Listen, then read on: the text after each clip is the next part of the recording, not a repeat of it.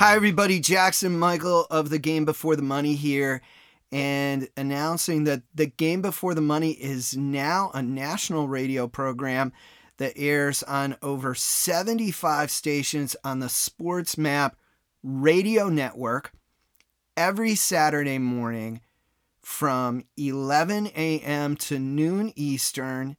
That's 10 a.m. to 11 Central, and you can listen on your local SportsMap Radio affiliate or at sportsmapradio.com. The format is a little bit different than the podcast, but don't worry. I'm still going to post podcast episodes specifically like I have been doing, getting in depth with legends of the game.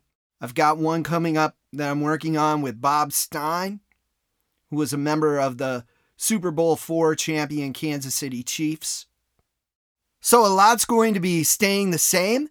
And in addition to that, you'll be getting additional content as I'll be posting the Game Before the Money radio show through the Game Before the Money podcast channel. This episode aired on July 9th, 2022 and featured Denver Broncos and Texas Longhorn legend Dan Neal, who played offensive line for the Super Bowl champion Denver Broncos. He shared stories about playing with John Elway and Terrell Davis and gave insights to how John Elway's leadership was essential to the success of that team. Dan started at guard for the Broncos in the Super Bowl. He also filled us in on what life is like in the NFL trenches. I spoke about the recent Baker Mayfield trade and gave a brief history of college football conference realignment. So kick back and enjoy this episode of the Game Before the Money radio show.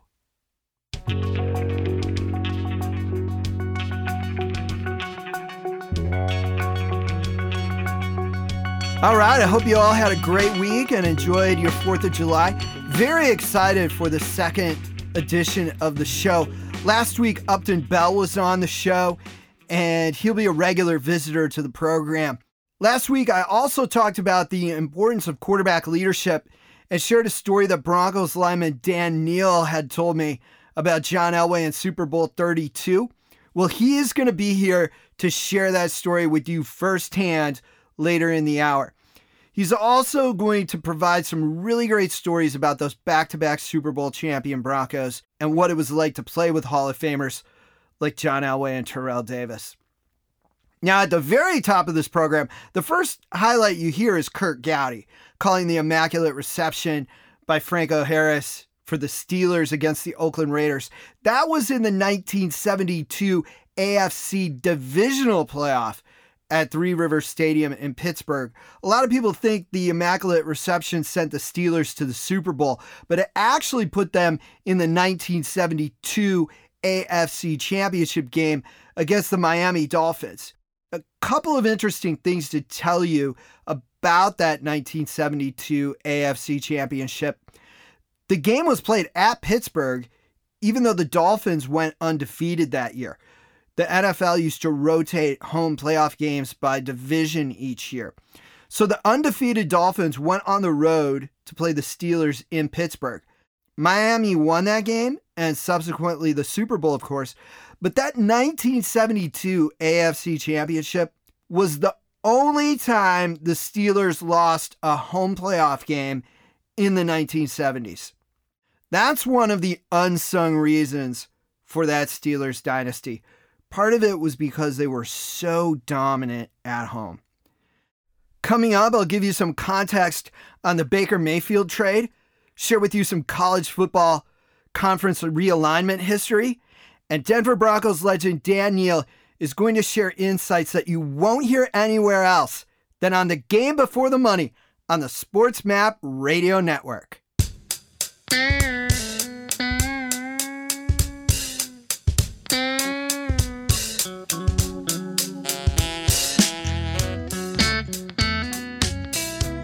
Baker Mayfield was traded by Cleveland to the Carolina Panthers this week. I looked up Baker Mayfield's career stats and found something that piqued my interest. Mayfield's a 4-year veteran, and he's thrown for at least 3,000 yards each of those seasons. All right, this is only the second episode of the show, but it's an opportunity for you listeners to get to know me. The first thing I did when I saw that stat was I looked up how many quarterbacks threw for at least 3,000 yards in each of their first 4 seasons. That's me. That's what I do. Here's what I found. According to Pro Football Reference, fewer than 45 quarterbacks in NFL history have ever put together 4 3,000-yard seasons in a row. That's all time, whether it's their first 4 seasons or at any time during their career. Okay, so how many have thrown for 3,000 yards in each of their first 4 seasons? That number drops significantly to 9. So Baker Mayfield is one of only 9 quarterbacks in NFL history to throw for 3,000 yards in each of his first 4 seasons. I also learned that he's 3rd all-time in Cleveland Browns history for passing yardage. I know, that surprised me too. Last week, we talked about how there's an abundance of excellent young quarterbacks in the AFC. Quarterbacking in the NFC is still dominated by 2 all-timers in Brady and Rodgers, plus now Matt Stafford. But they're also going to retire soon, and that leaves the gates open for a few players to position themselves as the top quarterbacks in the NFC. Somebody's got to get named all-conference. Somebody's got to get named to the Pro Bowl. So I actually think that this trade to Carolina might turn out to be very beneficial for Baker Mayfield. Assuming he wins the quarterback job in Carolina over Sam Darnold and the Panthers commit to him, Mayfield is probably in a better position to be one of the top quarterbacks in the NFC rather than rise to the top in the AFC, considering Patrick Mahomes, Joe Burrow, and Josh Allen are already on top of the AFC right now. Playing in the NFC, I think Mayfield has a better chance to make a name for himself and become one of the top quarterbacks in his conference. Not saying that he will do that, but I do think he has a better chance to be one of the top quarterbacks in the NFC and have a chance at making the Pro Bowl and the all-conference teams rather than he would playing in the AFC. Okay, one of the other 9 quarterbacks in NFL history to throw for 3,000 yards in each of his first 4 seasons is Russell Wilson. Wilson was also traded this year from the Seahawks to the Broncos. Coming up later, former Bronco Dan Neal is going to give us his take on what that means for Denver. There's no question that Russell Wilson adds a lot to the Broncos. They've struggled at the quarterback position lately. Yet last year, they still had an okay chance to make the playoffs in December. They've got some really promising young receivers on that team as well. Tim Patrick, Cortland Sutton, Jerry Jeudy. I think this was a really good trade for the Broncos.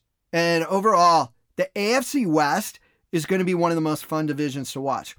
All 4 teams have rivalries with each other dating back to the old AFL days.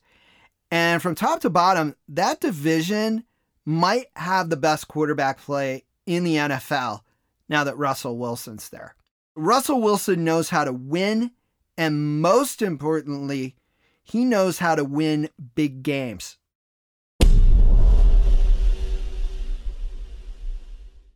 Also this offseason, Tom Brady retired, then came out of retirement to return to Tampa Bay. I wanted to take a look at a couple times in history when a legendary quarterback retired and then turned around and unretired. A lot of you probably remember Brett Favre doing the same. Coming back from retirement, Favre went to the Jets, who had been 4-12 the previous season, and they finished 9-7 with Favre at the helm. That was his only season there. Favre then went to Minnesota, and he was 40 years old at the time. He led the Vikings to the NFC Championship game, and they lost that game in overtime. The next season, he declined quickly after an injury. He suffered an ankle injury against the Packers and never was the same after that. His famous consecutive game streak came to an end, and ultimately his career at the end of the season. Now, I think that's something to keep in mind with Brady. because injuries are much more difficult to get past the older you get. Now, I'm only a couple of years older than Brady, and hey, I'm a bit stiff and sore after getting up from sitting on the sofa sometimes. So if Brady suffers a significant injury that forces him to miss time, it would likely take him longer to recover from that than it would if that injury had happened, say, 7 or 8 years ago. One of the other quarterbacks I wanted to mention who retired and then quickly unretired is Otto Graham, arguably the only player to really have a comparable career in terms of championship football as Tom Brady. Otto Graham led the Cleveland Browns to a Pro Football Championship game 10 years in a row. Now, I don't know if it's harder to believe that a quarterback played in 10 straight league championship games or that it was the Cleveland Browns in those 10 straight league championship games. But anyway, Graham announced that he'd retire after the 1954 NFL championship game. He led the Browns to a very convincing 56-10 victory over the Detroit Lions, who were also great in the 1950s. Cleveland coach Paul Brown asked Graham to return for one more season in 1955, and Otto came back, and he proceeded to do what Otto did. He led the Browns to a lopsided win over the Rams in the 1955 NFL championship game, and he won the NFL's Most Valuable Player award. Now, Otto Graham was 34 at the time. Players didn't play as long back then generally. Part of that was because players needed to have careers outside of football to make ends meet. And they had to make sure they had careers to go into after their playing days were over. So a lot of guys made that adjustment when they were offered the right situation outside of football. And that's a big reason why this program is called The Game Before the Money. All right, to sum up, if Brady stays healthy, Tampa is going to be a tough out again. Remember, in the divisional round last year, they were down 27-3 in the third quarter to the eventual Super Bowl champs, and they still tied the game at the end. The Rams had 2 long passes from Stafford to Kupp in the final half minute. Otherwise, we might have seen Brady in at least the conference championship game and possibly the Super Bowl yet again. It literally took all the Rams had to hold that lead. The Rams defense continued to put a lot of pressure on Brady, even during that second half comeback. And the Rams also had a couple of stops after costly turnovers. What Tom Brady was able to do at 44 years old to bring them back in that game was remarkable. And he even led the NFL in passing yards and touchdowns last season. As I posted on thegamebeforethemoney.com, Warren Moon also played at age 44, but he was a backup for the Chiefs at the time. And many of you likely know that George Blanda is the oldest man to play quarterback.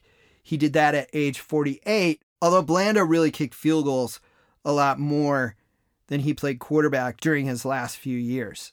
For true greatness at Brady's age, you really have to look at other sports. Nolan Ryan, he threw a no-hitter at age 43 and another no-hitter at age 44. He retired at age 46. In hockey, Chris Chelios was still an outstanding player in his late 40s. And to give you some perspective on Chris Chelios' career, I watched him play college hockey when I was about 10 years old. And when he retired from the NHL, I was about to turn 40. Of course, another NHL great who played even into his 50s was Gordie Howe. Now, I don't know, maybe Brady's looking to be the next Gordie Howe, albeit in football. All right, coming up later in the show, Broncos guard Dan Neal will share some John Elway stories on The Game Before the Money on the Sports Map Radio Network.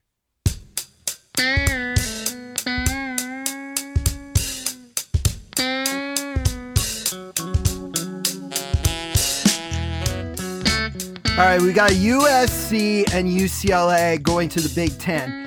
And of course, we previously learned that Oklahoma and Texas were moving to the SEC. All of this news came out after the NIL Supreme Court decision. Now, I can't tell you if that's had a hand in all this, but I do wonder if bigger name programs took this into consideration, because you're going to see now super matchups like Texas versus Alabama, USC versus Ohio State, teams with large followings and rich traditions who have seldomly played against each other. So it's going to be a huge draw in terms of advertising. So that's going to give kids potentially a chance to negotiate higher NIL deals with more marquee matchups during the season, because it's going to raise their profile. That in turn is probably going to be a very powerful recruiting tool as well. Hey, if you come to our school, you're going to be playing a lot more highly publicized games than if you go to a school in another conference. That combination of playing in big time games mixed with the potential to possibly make more NIL dollars, that's a lot to offer a recruit. And both of those factors are changing college football.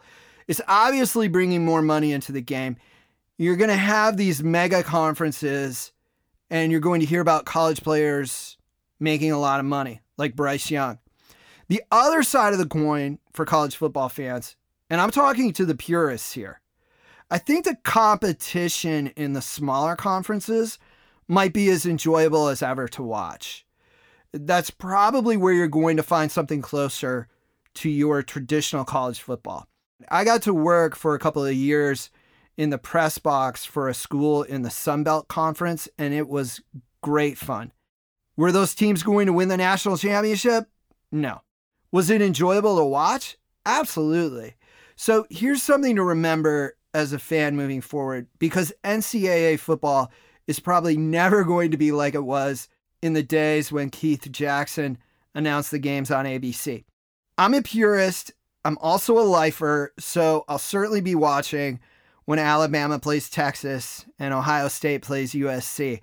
But I'll also be enjoying what's going on in the conferences where the limelight isn't glaring. Now, historically, conference realignment, that's something that's been going on for a long time. You once had the 16-team Southern Conference. A lot of people might be asking, what's the Southern Conference? Maryland was part of the Southern Conference. Now, if you're like me, you grew up with Maryland in the ACC, but they were part of the Southern Conference for over 30 years before the ACC. Several ACC teams, in fact, came out of that Southern Conference. Clemson, Duke, NC State. You dig back further in Southern Conference history, and you had Alabama, Georgia, LSU, Tennessee. A lot of the SEC schools were in the Southern Conference. And a lot of them broke away from the Southern Conference to form the SEC. At one time, the Southern Conference had over 20 schools. And the Southern Conference still exists.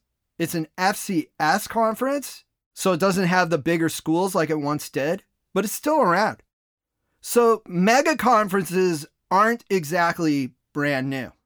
And USC and UCLA aren't the first major programs to move into the Big Ten. For a long time, the Big Ten was called the Western Conference. That's why Michigan's fight songs lyrics say the champions of the West. Michigan State was added in the early 1950s, and it's been called the Big Ten ever since. Penn State first played football in the Big Ten in 1993, and that was the first time that there were more than 10 teams in the Big Ten. And it was a really big deal at the time. A lot of people, myself included, I'll be honest, didn't like the Big Ten having 11 teams. It was a tough change for a lot of us purists watching college football at the time. That 1993 season, Penn State's first in the Big Ten, was an interesting year for the conference that year.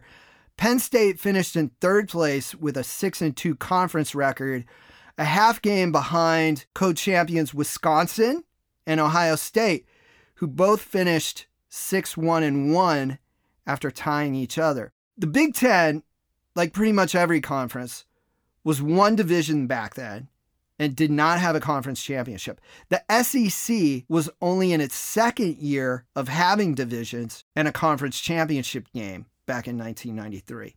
Nebraska first played in the Big Ten in 2011, and then you had two divisions, the Leaders Division and the Legends Division. Later, the Big Ten added Maryland and Rutgers, so 14 teams, and now it's going to be at least 16. Nebraska used to be in the Big 8, along with Oklahoma, and that was one of the greatest rivalries that college football has ever seen. Colorado and Missouri were both in the Big 8 as well. Missouri was in the Big 8 way back when the conference was called the Big 6, but the Big 8 broke up, and at that time so did the Southwest Conference, which included Texas and Texas A&M, and the Big 8 and the Southwest Conferences breaking up helped create the Big 12. And now the future of the Big 12 is in its own state of flux.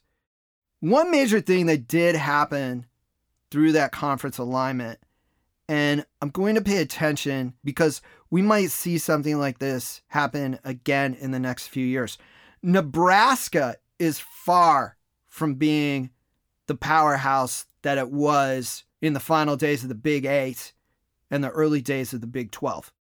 That was unthinkable watching college football growing up. As I noted on thegamebeforethemoney.com, Nebraska put together 40 winning seasons in a row.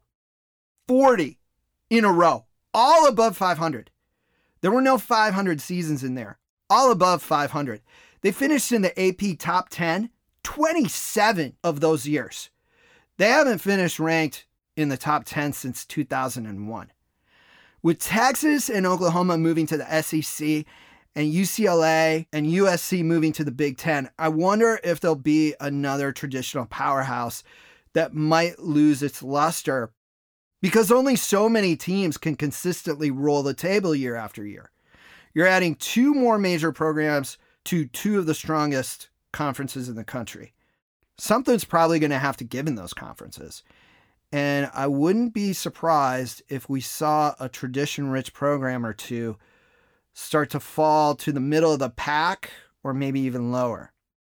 Speaking of the Pac-12 has its own wild story about conference realignment. The first incarnation was the Pacific Coast Conference, which lasted almost 40 years. Most of the schools that you affiliate with the Pac-12 now dissolved the Pacific Coast Conference and formed a conference called the Athletic Association of Western Universities. That name didn't last long, probably because it's way too long to say.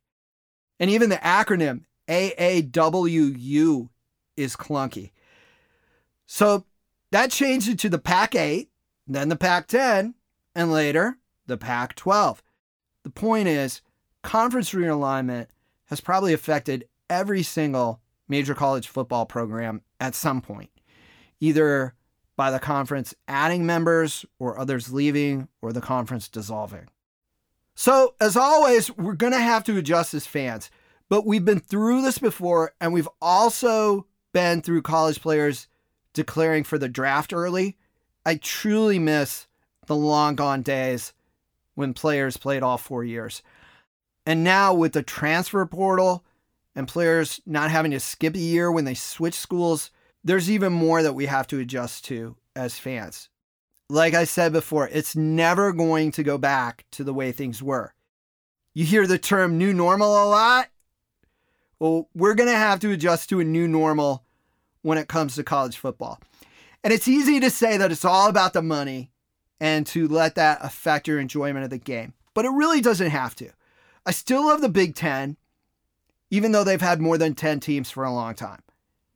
I still miss the old Big Ten, but last year's Ohio State-Michigan game proves that college football can be as enjoyable as ever. And you know, bacon cheeseburgers are a lot more expensive than they used to be, and we still love them just as much. And we don't go around saying, I used to love bacon cheeseburgers, but now it's all about the money to the bar and grill. You know, we still enjoy our bacon cheeseburgers just the same. And we could do that with college football, even though it's going to be different from this point forward. But alongside the behemoth conferences Remember, we'll still have something closer to the original, I believe, with the smaller conferences. So with all the changes in college football, remember, a lot of it is still the same game. It's 4 downs, it's blocking, it's tackling. It's the game of football that we love. And also remember, to quote Billy Joel, the good old days weren't always good. Remember, we had the poll era, and that was really challenging for us fans as well with all the split national championships. Now things get decided on the field much more. We have the 4-team college playoff now, which I do think is the best format for college football. I'm a strong advocate for keeping it at 4 teams. That's another story for another day. But coming up on the Game Before the Money, we have former Texas All-American Dan Neal. Dan's going to share with you a lot of great insights about his time playing with the Denver Broncos. He's going to give you the firsthand story of what he remembers about the play when John Elway took that famous helicopter hit in Super Bowl 32. He's going to talk about what it's like to block for a Hall of Fame running back like Terrell Davis, and share with you some real insights on what life is like in the trenches in the National Football League on the Game Before the Money on the Sports Map Radio Network. Remember to visit thegamebeforethemoney.com and check out the Game Before the Money podcast.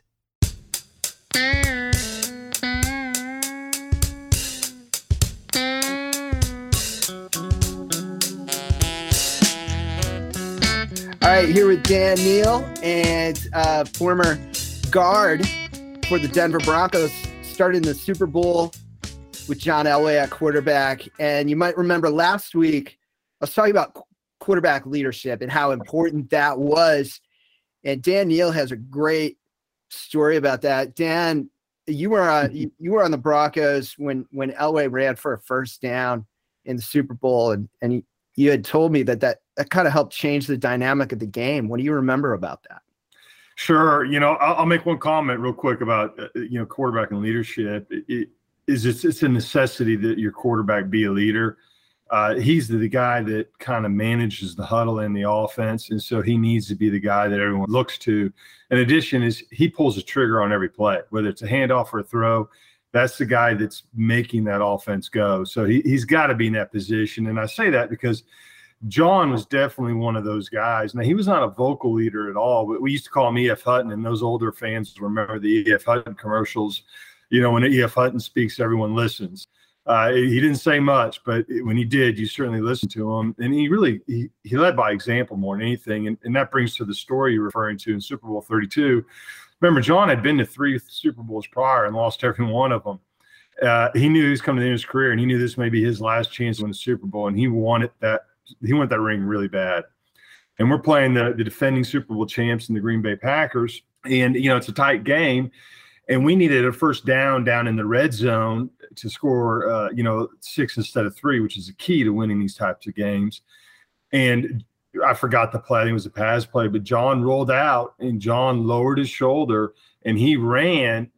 And to get that first down, he had to go and get hit, and he did that famous helicopter play where he flipped his head and feet flipped like a helicopter and ended up getting the first down. And right then is when everybody knew John was going to do whatever it took to win this game. We were not losing that football game, and sure enough, we ended up winning that game. Yeah, definitely. And that affects you as a player too. When your quarterback is putting everything he's got into it, that inspires everybody else to put more into it on both sides of the ball, I would imagine. Oh, absolutely. You watch guys, and I'm not being negative on quarterbacks. Their value is, so great that they really can't get hurt. And you can see the things the league has done to ensure the safety of the quarterback. They're too valuable. And there are quarterbacks that would not have lowered their shoulder and gotten that first down. They would have slid and then gone on to kick 3 and then try again later in the game to maybe make up for it. But John knew the importance of that play. And people forget, John, I think, is top 5 or 10 all-time rushing quarterbacks in history of NFL. The guy ran the ball really well throughout his career. This is the end of his career. Terrell Davis was back there to run the football now. And Terrell did a great job of it. But John had the capability, and also he was a winner.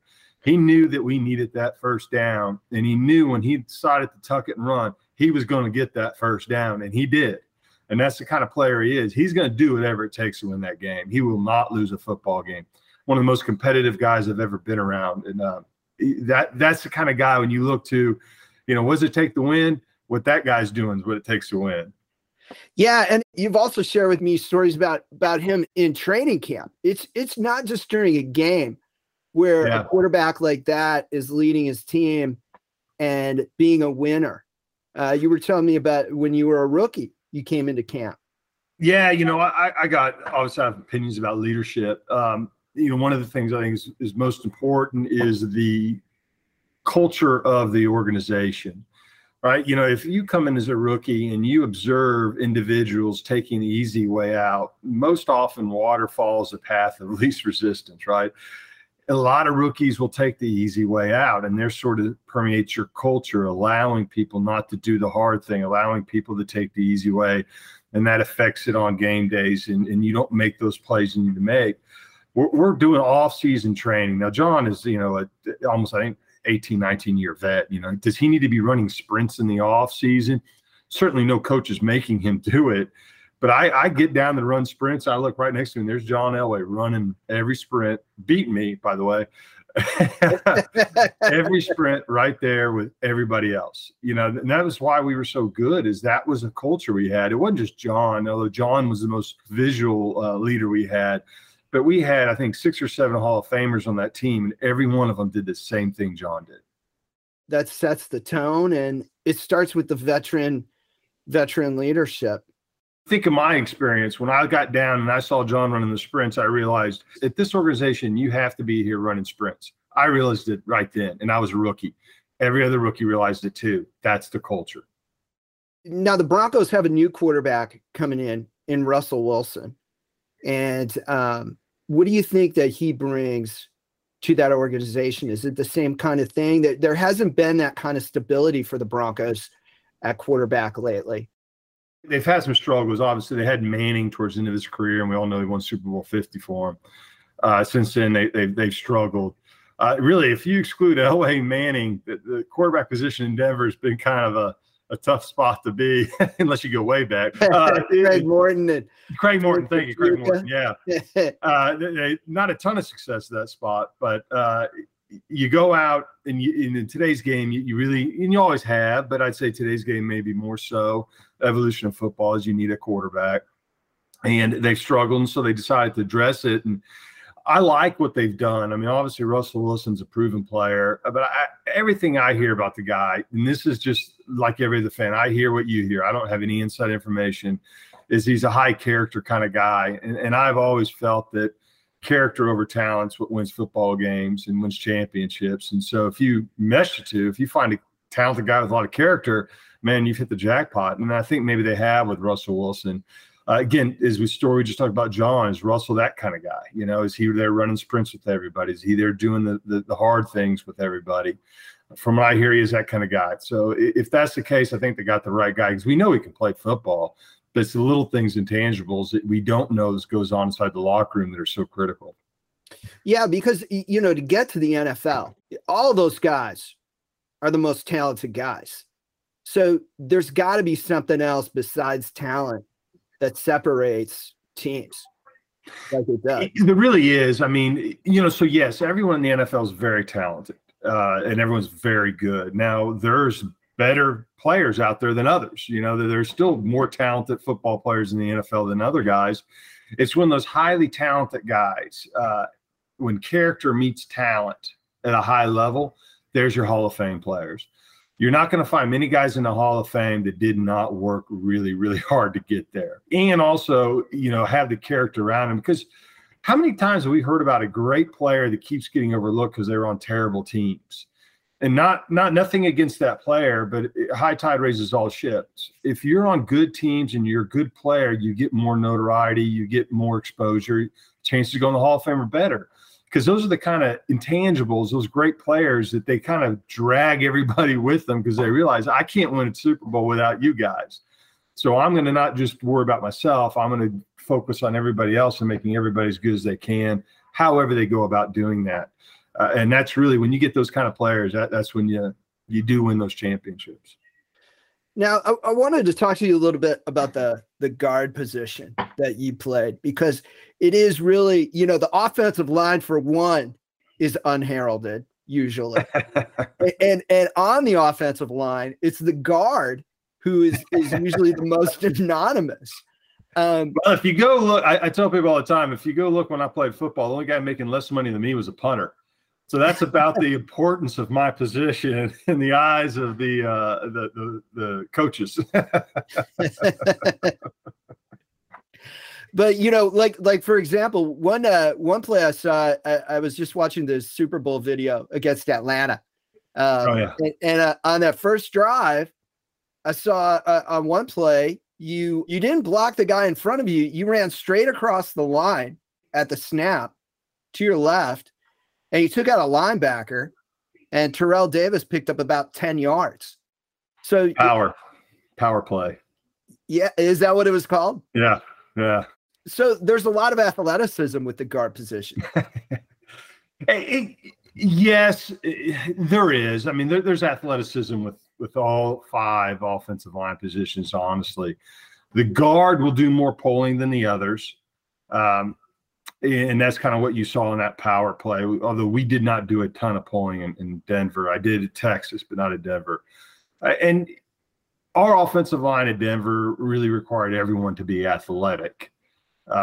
Maybe the biggest differentiator between the guard and the other positions is if it really focuses on what kind of defense is the defense running, a 3-4-4-3. Most defenses when I was playing were 4-3. So that meant that I had the biggest guy on the opposing team, the run stopper, right on top of me. In a 4-3 front, you got a 3 technique and a shade. And that meant that I had to butt heads with some big mammoth man trying to stop the run all day long. And it's a difficult position to be in. And so there was a premium on guards at that time because, look at like the Steve Hutchinsons of the world against those 4-3 fronts, you had to be able to move that 3 technique. And it required a guard to be able to get underneath and get leverage and get that done. The pass blocking skill set was more prevalent on the outside with the tackles and the speed rushers they had to face. I didn't see as much as that, although you did see some of it. But certainly, the guard was kind of a hybrid. You could meet some really speed rushers inside there, and you meet some big run stoppers. The center just had the big fat run stopper, never any rushers. Outside, most of those ends weren't great run stoppers. They could rush, but guard, you had to deal with both of it. Yeah. Wow. So it's a hybrid position. And one of the guys you blocked for, Terrell Davis, in the Hall of Fame, what's the difference between blocking for him and let's say, your average NFL back? Was there a difference blocking for Terrell or? Yeah, you can remember as an offensive lineman, everything that happens behind me. I have no clue where the running back's going, at least if he's not a good running back. A good running back, I know exactly where he's going because he's seeing what I see and he never misses a read. There's a read progression for the running back. When he's getting that football, as soon as the ball snapped, if you watch running back, he never looks at the football. It's the quarterback shot to put it in his belly. He's reading that line. He's starting at the end against the tackle against the defensive end and progressing downward amongst those blocks to decide where that hole is going to be. And it's critical he hits the right hole. And Terrell never missed a read. A lot of that had to do with a great fullback leading him through the hole. And we had a guy named Howard Griffith. Name me a great running back, I'll name you a great fullback. Howard Griffith was an amazing fullback. He led Terrell to the hole. And then once Terrell saw the hole, he'd hit that hole at 1,000 miles an hour. There's no tiptoeing. And when you see some running backs, they get a little timid because that's when they get hit. And sometimes they don't see that guy hitting them. They don't like it. Terrell, he was a battering ram. He lowered his shoulder and he was going to go full speed through that hole and take on whatever popped out and he missed or didn't see and just run into it. And a lot of times no one touched him and he took off. And that's why he's in the Hall of Fame. That's right. All right, Dan. Well, thanks so much for being with us. We're closing up this segment and really great to see you as always. And likewise. I hope we get to chat several times during the season. Hey, anytime, I love talking about football, so Yeah, so do I. I'm always here. All right, Dan. Well, thank you so much. Hey, thanks, Michael. You have a great day. I appreciate you having me. Yeah, you too. Thank you, Dan. All right, just some fantastic insight there from Dan Neal, All-American at Texas, Super Bowl champion with the Denver Broncos, giving us insights we can't get anywhere else than on the Game Before the Money on the Sports Map Radio Network. Remember to check out thegamebeforethemoney.com and the Game Before the Money podcast.